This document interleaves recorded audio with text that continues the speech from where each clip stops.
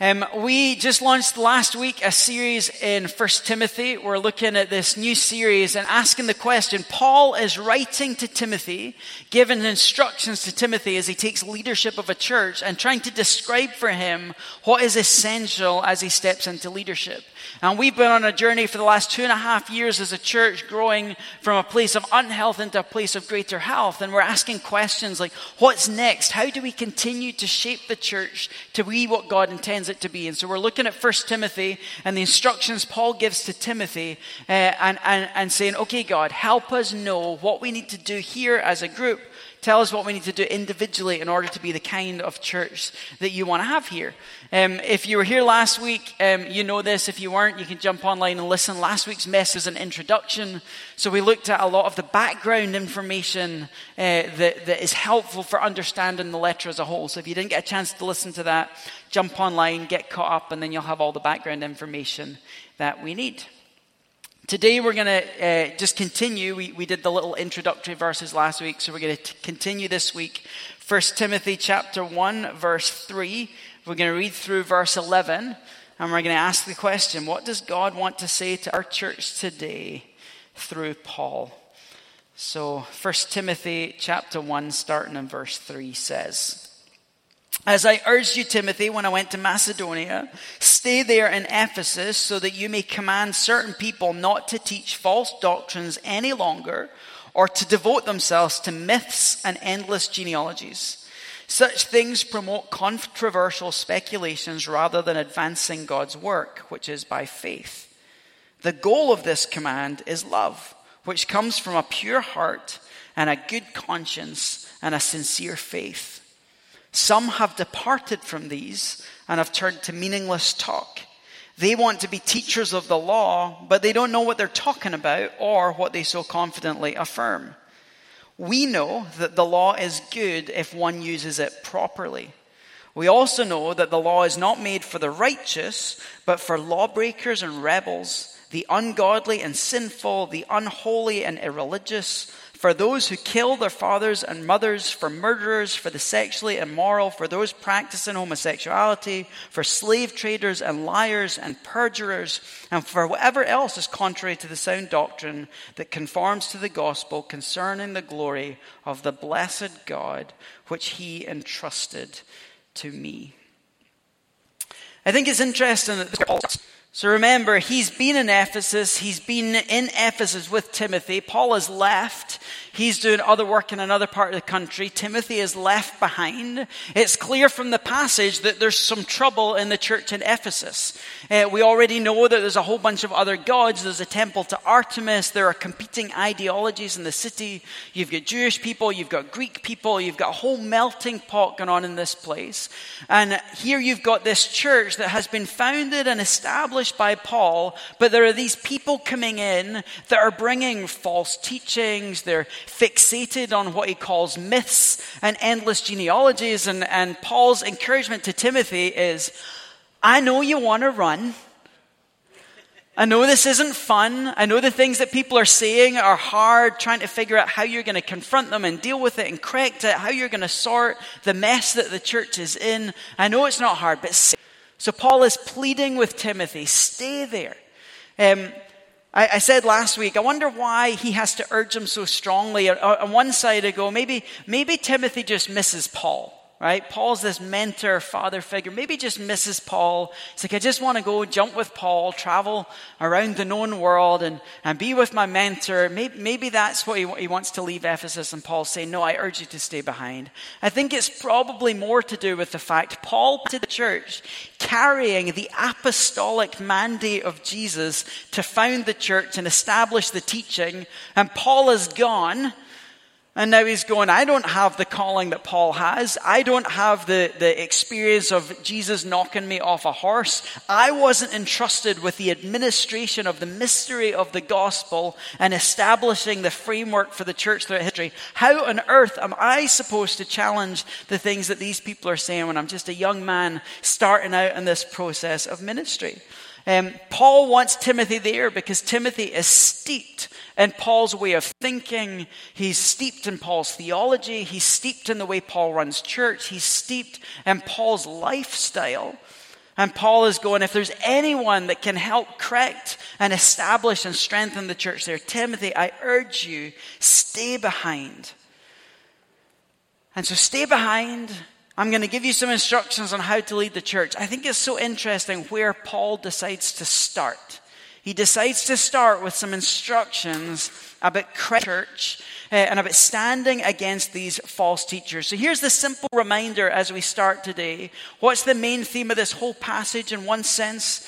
For those in the church who are leaders, or for those who desire to have oversight in the church, it's the job of leaders in the church to guard the doctrine of the church. Right? Straightforward. This is the job of leaders as we're in this season rebuilding our leadership in the church. Anyone being asked to step into leadership here is going to be charged with the responsibility of guarding the doctrine that we walk in.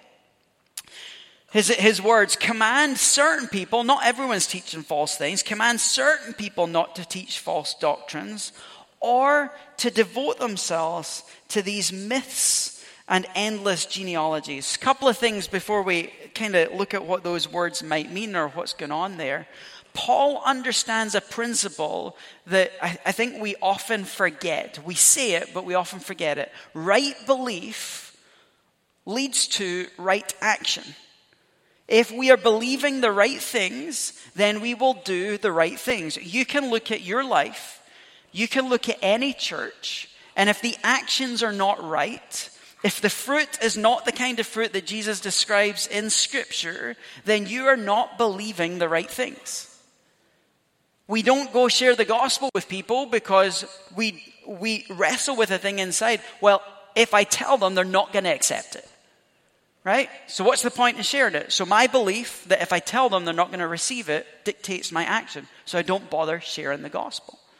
But if I believed what Romans 1:16 and 17 says, that the gospel of God is the salvation for everyone who believes, that God wants no one to perish, that he has put the Spirit in us to empower us to communicate the gospel. If we believe that, then we're not going to be put off by, they're not going to believe the gospel. That confidence in the power of the word to transform will lead us out into the world to make a difference.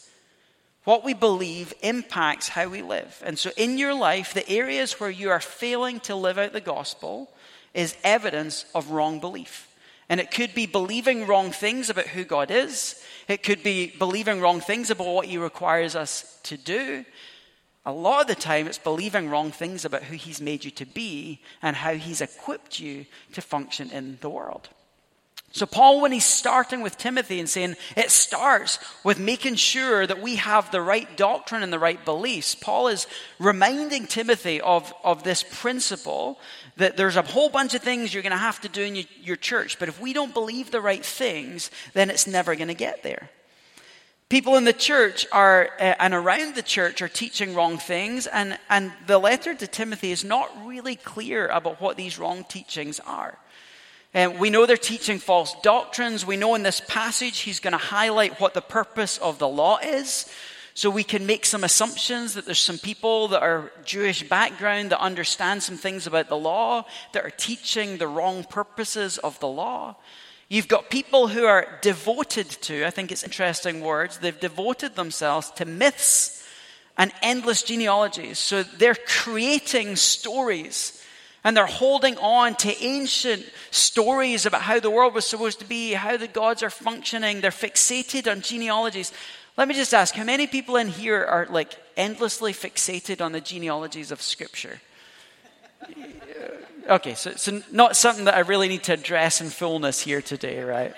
If you are, come talk to me. We can do it one-on-one. I will correct your doctrine. But what's going on? These Jewish people believe that salvation came through lineage to Abraham. So they're fixated on, you're a Gentile person. Well, at some point, you've got to have a line that gets you to some place that connects you to Abraham, because without that, you can't be of the people of God.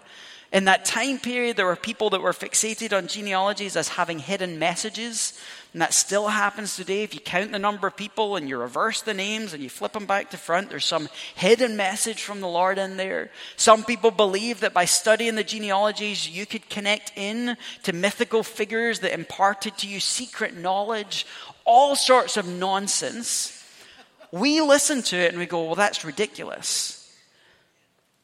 Oh my goodness, the church in America is steeped in myths and endless genealogies. Oh, we love our conspiracy theories. I was reading some to Monica last night. I was like, I'm not going to read them out because I don't want to offend the people in the room that believe them.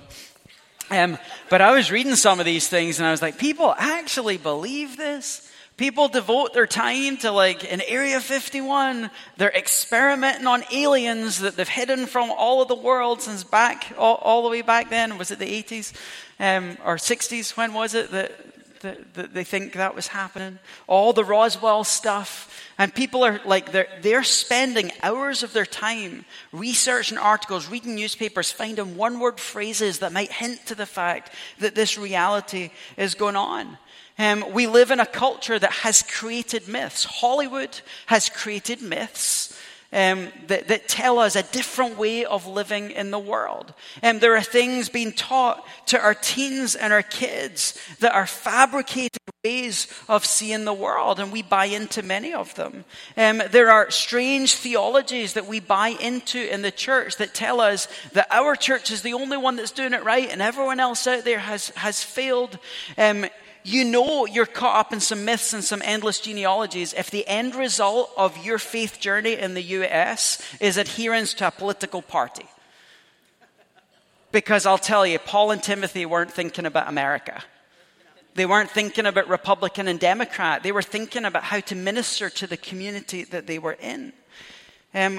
I look at things like QAnon and people in my life who spend hours of their time researching these documents that say there's this hidden group within the government that are Democrat, headed by Hillary Clinton, who are controlling a pedophile and cannibalism ring that is controlling all of life in the US and across the world.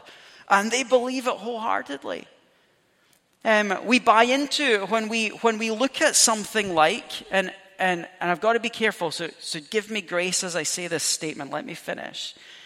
The election was stolen, but there's no evidence to prove it, and courts in the country are fining people for spreading lies. And yet, and it's not that we hold to a viewpoint or have skepticism about what's happening. We're allowed to be skeptical, and it's wise to be questioning. But we sit in these places where we take something that is a myth that is being created. It may be based on truth. And then we start to fixate on it. And we give our time and attention to it. And then we begin to promote the message. All the while, the gospel is lying dormant in our life. No one is coming to faith. The people in our life can't stand being around us. People think we're going crazy. We spend so much time, money, and energy and breath communicating things that we don't know if they're true or not. Meanwhile, this book that we know carries the word of life is not being spoken. So when Paul starts and he says, I command you to correct these people who are teaching false doctrine, I instruct you to take the time to make sure people are standing on sound doctrine. The question to you is, how much of your life is built on sound doctrine and how much of your time is spent on myths and endless genealogies? If you ask people in your life, hey, what do I talk about most often? Are they going to say, you talk about the way Jesus has transformed your life, his heart for the world. I love watching you weep over the brokenness in the world and the way that you're active and going out there to fight injustice. Or would they say, you grumble, you complain, you're bitter, you're caught up in conspiracy theories, you're caught up in your politics, you're caught up in identity politics. Like, what would they say is the dominant thing that you find yourself talking about? Church leaders are to guard doctrine. So me and the leadership team here and anyone else that's called into leadership here has a responsibility to guard the doctrine of the church. We'll see in the rest of this letter, Paul is going to say, like, we should all be desiring leadership in the church, which means we should all be in a process right now of being trained to handle doctrine correctly. How do you know if the things you're believing are true? How do you know? We can read the Bible, right? So if you want to be someone of sound doctrine, like, are you reading this thing from front to back to make sure you know it in its entirety? Are you reading more than one verse a day? You can read one verse a day as long as you're spending a lot of time meditating on it. But we get a lot of messages sent to us and thrown at us by the world. We need enough of this firm against the things that the world teaches us. I think one of the interesting parts when you think about sound doctrine, like, it's easy to, what we're going to do is we're going to give a list of what's right, and then we're going to now be the police for the rest of the US and the rest of the church in the world to determine whether they're in it or not. And if they get it wrong, we're going to stone them or cancel them from our conferences. We're going to tear them down. We're going to wreck their lives, fire them from their jobs. So we can go into a place where it's like, this is right and this is all that's right, and we're going to stand in a high and mighty place and judge everybody else and not allow exploration and discussion and debate. Or we can be so confident in the Word of God that we can say we can explore what other people view and listen to their arguments and understand them, but at the end of the day, the truth that's in here is always going to prevail. So one of the things, knowing the Word is essential to sound doctrine. Knowing the Word in community is even more essential to sound doctrine, because you can read it on your own and you can create all sorts of fantastic explanations. I have a group, our leadership team, we've been reading through the Bible book a week, making our way through cover to cover. I've got another group of people, Aaron Shelby Pa, we're meeting on Wednesday nights reading the Bible cover to cover. Daniel has a group of people that are meeting right now reading the Bible cover to cover. What I love about it is we're like, read Genesis this week. We read it, we get together. And the number of times someone's like, oh, I read this passage, and my brain went, blah, blah, blah. And it's like, you know that's not what the passage is about, right? You know that's not what it's saying. It's okay, God can take us on rabbit trails out of Scripture. And it can spark something and it can convict our lives. But it's like, let's just remind ourselves what the passage is about. And if you ever have to teach this to someone, please say, I know this is not what the passage is about, but this is where God took me. Doing it in community helps us stay sound with our doctrine. The other piece, though, is if you have about how our faith operates. So eschatology, right? Jesus is coming back tomorrow. The world is going to pot, right? If you believe that and you don't know how to articulate the other viewpoints, believe it's true. And what we're really bad at in the church is we absorb one teaching about some aspect of theology, and then we start teaching it and we get dogmatic about it. We never explore the rest. And then when someone is like, hey, I don't agree with you, we're like, no, you have to believe this or you're not a believer. You're going to burn in hell. Rather than, well, hey, let me explore some of these other viewpoints and what's the merits and is there any validity to this? And then you start reading through the Bible and going, well, yeah, I can see this in these passages. I can see this in these passages. Oh, maybe I was wrong. And sometimes you read through and you're going, no, it doesn't matter how much I study these other viewpoints. The Bible is really clear that this is the answer. So if we want to have sound doctrine, we've got to know the Word. We've got to know the Word in community. And we've got to do the work to understand beyond our narrow framework so that we can know if what we're holding to currently is false or not. Now, in a church like this, the hope is that me along with the districts, we're part of a denomination that vets our theology. So they've put me through this process to make sure that I'm aligned with what the biblical truth is. And then we form a leadership team here, and we together are exploring what God is saying. And so the hope is that when I stand up here and teach, that if I ever say something wrong, there are people in the district and people in our church that are going to come and say, hey, I don't think what you said today was right. My hope is always that that will happen before I ever get up here. But it's a communal discernment with the job of the leaders being guarding the doctrine of the church. And I've said, I care about preaching systematically through the Bible because I want you to see that the things that we're trying to teach and educate ourselves on are in here. So I could teach a message and ignore all of the Bible and tell you principles and then you'd be none the wiser. But the more times that we teach principles here, and then we pour through the Bible, the more I'm hoping you will see that the things that we're leaning into are threaded from front to back of Scripture. So if you're a church leader, if you desire to be a church leader, one of the jobs here and one of the things that you will be held to is sound doctrine. The rest of the passage has little hints about how you can check in some other ways that your doctrine is sound. So I want to look, we're not going to spend a ton of time on this, but I want to look at 3 questions that the passage raises that help you assess if the doctrine that you are walking is accurate.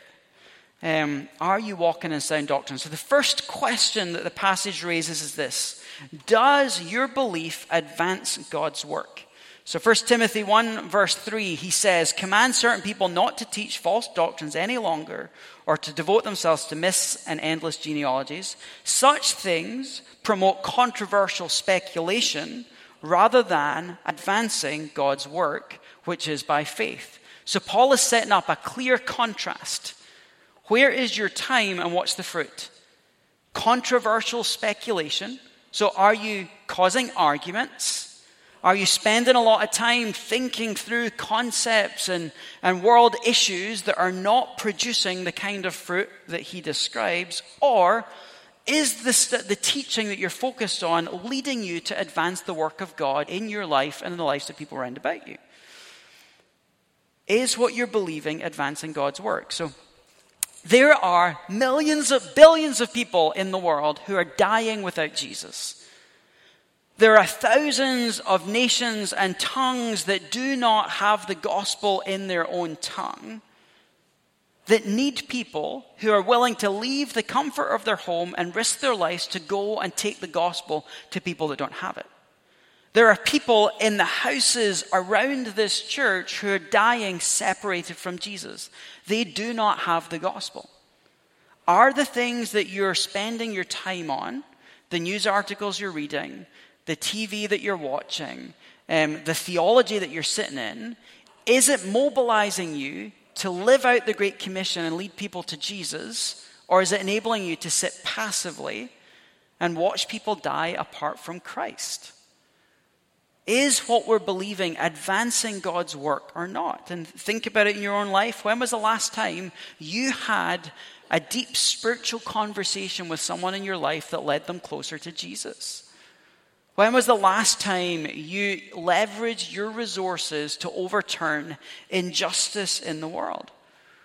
When was the last time you led someone to faith in Jesus? When was the last time you were uncomfortable because you gave up time that you didn't have to invest in someone younger than you's spirituality in order to make them strengthened in their faith? Are you caught up in controversial speculation, or are you advancing God's work? And what does that reveal about what you believe? There's an interesting phrase in this passage where it says advancing God's work, oikonomia and theo. So oikos is the Greek word for house. Oikonomia is the word for like managing the household, stewarding, administrating. And theo is the word for God. So what they've translated in the NIV as rather than advancing God's work, this phrase literally means managing the affairs of the household of God. Like, is the stuff that you're fixated on mindless speculation, or is what you're doing helping to administrate and advance God's household and make it function properly the way it's supposed to here and as it goes out into the world? Are we leading to controversy or the advancement of the kingdom? If you want to know the answer to that, ask your kids if you have them. Ask your work colleagues if you don't have kids. Like, am I leading you to Jesus, or am I a person that's stuck in controversy? And see what they have to say. Don't respond, just listen. Second question. First one, does it advance God's kingdom? Second one, does it produce love? With qualifiers. Paul says, I'm giving you this command, correct these false teachers. He says, the goal of this command is love, agape, the unconditional love of God, which comes from a pure heart and a good conscience and a sincere faith. Some have departed from these.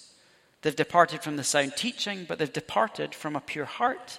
They've departed from good conscience, and they've departed from sincere faith. They want to be teachers. There's people in this room who want to be teachers, but you don't know what you're talking about. You're not living the things that you so confidently affirm.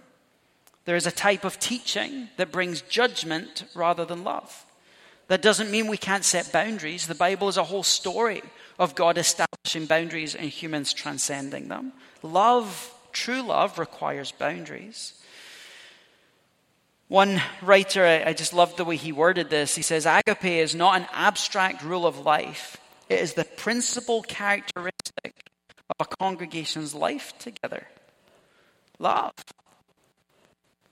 There's a type of teaching and a type of relationship to the law of God that looks like the Pharisees who found a woman in adultery, and the result was, let's gather everyone together and stone her. And Jesus says, the one who's without sin cast the first stone, and they slowly, one at a time, walk away. Are you the kind of person that looks more like a Pharisee, ready to stone the people who are not living the way that we think they should?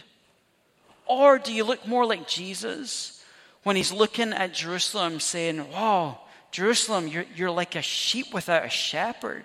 And he breaks down and weeps over the city because of the brokenness of the nation. Does the teaching that you walk in lead to love, or does it lead to condemnation? Do you look more like a Pharisee in the things that you're believing? Or do you look more like Jesus, who is broken for the needs of the city? You may not look like a Pharisee. You may look on the opposite end of the spectrum, like someone that would worship in the temple of Artemis. It's like, it doesn't matter. Anything goes. Do whatever you want. You have ultimate freedom. God's standards don't matter. And you teach a different kind of heresy that is fully libertarian and completely ignores and transcends all of the boundaries that God says. Or do you look like Jesus, that says, they've said don't commit adultery. I say if you're even looking at someone with lust, you're as bad as an adulterer.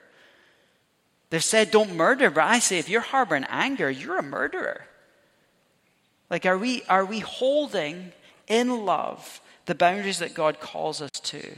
And are the things that we're doing leading to deeper love? There are those three qualifiers to this love, just so that you know that I'm not making this up. This love comes from a pure heart, a good conscience, and sincere faith. So what does he mean? A heart is being qualified here by the word pure. Heart in Jewish thought, so the Hebrews and the Jews there, they look at heart as the center of all of life. That's why they can say that guard your heart, for it's the wellspring of life. The heart is the place where everything flows. Jesus will say, out of the overflow of the heart, the mouth speaks. I've said this before, right? If you want to see the condition of your heart, pay attention to the overflow that comes out of your mouth. Out of the overflow of the heart, the mouth speaks. Your words give a good indication of the condition of your heart. So this is a love that comes from the center of your being. When you put your faith in Jesus, the Holy Spirit dwells in us, and Jesus describes it to the woman of the well as this spring of eternal life that flows out of us. Romans 5:5, Paul talks about the Spirit, God has poured his love into our hearts by his Spirit whom he's given us. Love has been poured out here. The fruit of the Spirit, love inside of us that pours out as love of God and love of people. But he qualifies it by this word, pure. It's not enough to just have a heart that loves people. It's got to be pure in the sense of how the Bible describes purity. No sin. Love of God at the center. Adherence to the law. And all that he's laid out in the commands of Scripture. Is your heart pure? Is your heart chasing the things of the world? Is your heart pure? Are you looking at pornography and chasing after other people? Is your heart pure? Or is it filled with bitterness and anger and greed and resentment and pride and all of the things that we talked about in the series on vices? Love needs to come from a pure heart. So you've got to take the log out of your own eye before you take the speck out of someone else's, right? Is your heart pure? Because sound doctrine from a pure heart will result in love. He then goes on to talk about a good conscience. Heart is a word that's at the center of Hebrew thought, conscience is at the center of Greek thought. So you're in the Greco-Roman world at this time in this part of the world. So in Greek thought, conscience was central to how things function. So in Romans, Paul is going to say, you Jews, you care all about the law and you're getting it wrong. And then he looks at the Gentile people and he's like, but is your conscience clear? There are these two systems that are governing our behavior. So for the Gentile people, conscience was important. At the time that Paul is writing this, there are moral teachers trying to educate people on how to live as good citizens. And the whole concept of conscience was central. What is your conscience permitting or not permitting? The trouble is, today our view of conscience is distorted. Right? The hardness of our heart means that we ignore our conscience when it convicts us of things. The messaging from the world has changed our views of what is right and wrong. And the way people treat us when we act certain ways means that we feel a guilt and a shame around having some kind of conscience. But it's not enough to be a conscience. Paul describes it as a good conscience. What is goodness in the Bible? It's a core attribute of who God is. It describes a certain standard of living in the world that aligns with what God wants us to do. So is your heart pure? Are your motives pure? Is the center of your being pure? Is your conscience good? Is it functioning in accordance with God's will the way it should? And is it clear? When you said that thing, was it done? I've said this before. My kids used this phrase with me once. Did you do that for nice or for mean? And it's like sometimes there's things that I say and I realize after the fact, I didn't say that for nice. I said that for mean. My conscience was not clear. So that might have been good teaching, but it wasn't coming with a good conscience. The last qualifier, do you have a pure heart? Do you have a good conscience? Do you have sincere faith? Faith is such a rich word in the New Testament. There's three kind of broad brushstrokes of how we describe faith. One is trust. So I have faith in my leadership team to lead effectively. I trust them. So faith in God is, do you trust him? That's one element of faith. Another element of faith, that, and this is a lot in Paul's writing, is the doctrines that we believe. Like our faith in Jesus. Like, what are you holding to the faith? Do you have the pattern of right teaching that you're holding to? And then the last one is faith in action. A lot of the times they'll translate it as faithfulness. So like, am I doing the things I'm supposed to be? Am I living in harmony with God? Am I honoring his word? When Paul here is saying sincere faith, most commentators believe he's talking about all three at once. A real genuine trust in God and what he's doing. An adherence to this system of beliefs that Paul has been responsible to lay out for the church, resulting in faithful living as you work out into the world. Robert Wall, who's a pastoral scholar, writes on the pastoral epistles. He describes sincere faith as single-minded affirmation of God's way of ordering reality. Single-minded affirmation of God's way of ordering reality. Pure heart, good conscience, sincere faith. What orders reality for you? Who gets to dictate how the world should be ordered and how things should happen? Are you double-minded or are you single-minded? Are you walking in sincere faith, submitting yourself to this book and what it teaches as God's revelation of how the world should be ordered? There's one more phrase in this part of the passage that I love. And King James, so you see some have departed from these and turned to meaningless talk. The King James has the best translation of the phrase meaningless talk. They translated it as vain jangling. Some have moved away from pure heart and good conscience and sincere faith to just vain jangling. And I think of that in two ways. I think about keys just being rattled around, like at the mercy of whatever force is rattling them around. The other part that comes to mind is Paul in Corinthians. If I speak the tongue of men or of angels, but I don't have agape, I'm just a clanging cymbal. Has our teaching in the church been reduced to vain jangling? instead of being people who are communicating the words of life? How much of your speech is advancing the work of God, and how much of it is just making a noise? Final question. Does it conform to the gospel? Do the things that you believe conform to the gospel? This is the litmus test of everything that we do in this church, everything that the church should do in the world. The way we meet, does it conform to the gospel? The way we're vulnerable with one another, does it conform to the gospel? The way we live as leaders, does it conform to the gospel? The things we teach, do they conform to the gospel? The relationships we build out there, do they conform to the gospel? Does our teaching cause our life to line up with the standards of the Bible and the call that the gospel puts on us? And what's that call? We are sinners. We are broken. We have turned from God. We've rejected him. We need Jesus. There is no way to deal with our sin and rebellion apart from him. And what does Jesus do? He calls us to come to him, to leave the things of the world behind, and to follow in his way. Does the stuff that we're doing lead us to that place? Paul, to describe this, gives what they call historically a vice catalogue. Again, it's what we did with the last series, right? We looked at a catalog of vices. So Paul, to help show the futility of the people and what they're teaching, describes this catalog of vices. So what he's not doing is picking out, these are the 10 or 11 most important sins that we need to deal with. He's picking a broad cross-section of the brokenness of the people in the community, and in particular, the lives of the people teaching and the fruit of their teaching, to say, look at this brokenness. This is the evidence that these people are not teaching stuff that's in accordance with the gospel. So look at the vice catalog, and I've broken it up and reorganized it on purpose, just putting out the pieces, because these are a lot of the time paired together. Lawbreakers and rebels. So what's he saying? The law is good.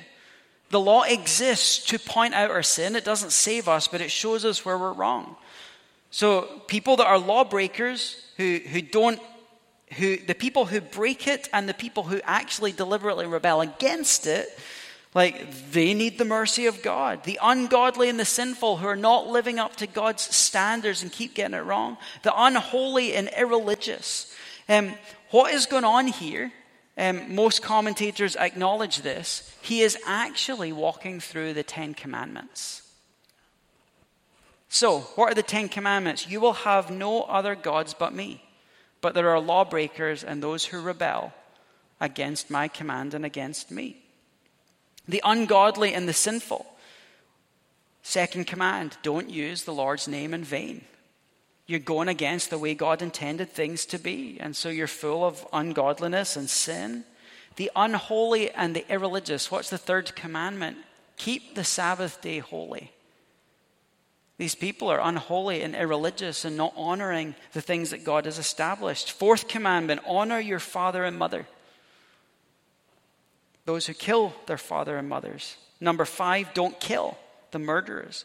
Number 6, don't commit adultery, the sexually immoral and those practicing homosexuality. Number 7, don't steal, the slave traders. I think the better word here would be the traffickers. Those who are stealing people and stealing their freedom is the worst version of theft.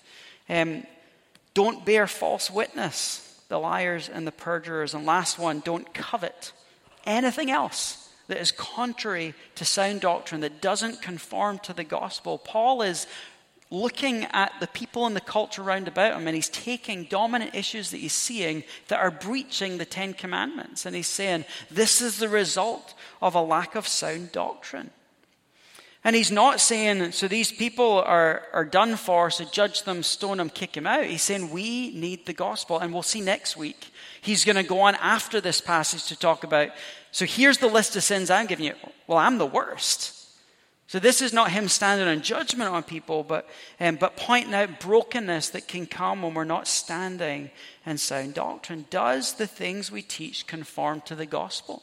Does it lead people in their brokenness to come to faith in Jesus? Does it cause us to walk in repentance, laying our sin down and coming to him for wholeness? So how are you doing at sound doctrine? Are you fighting for sound doctrine? Or are you caught up in conspiracy theory and whatever goes mentalities? Do the things you teach advance the work of God through your life? Are they producing greater love for God and people in your life? Are they conforming your life and the lives of the people that you're ministering to the gospel? And then this is the invitation as a church. Your job is to keep us as leaders accountable to doing what our job is of guarding the doctrine of the church. And so you get to look at those things and saying, are the things that we're doing advancing the work of God through this church into our city?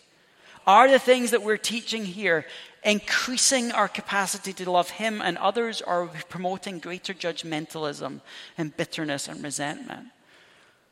And are the things that we're doing making our lives and the life in the community look more like the gospel, or are we teaching something else? So my invitation to you, steep yourself in the Word, steep yourself in community, fight for sound doctrine, and please, as part of this church, hold us accountable as we stand under God, under His Word, under the denomination, and under our leadership to try and teach what is right so that our right belief will lead to right action in the world. So let me pray. God, this stuff is hard. God, it's hard to look at ourselves, and there's so much work required to align ourselves with the gospel. There's so much work required to know the Word. There's so much work required to understand good teaching.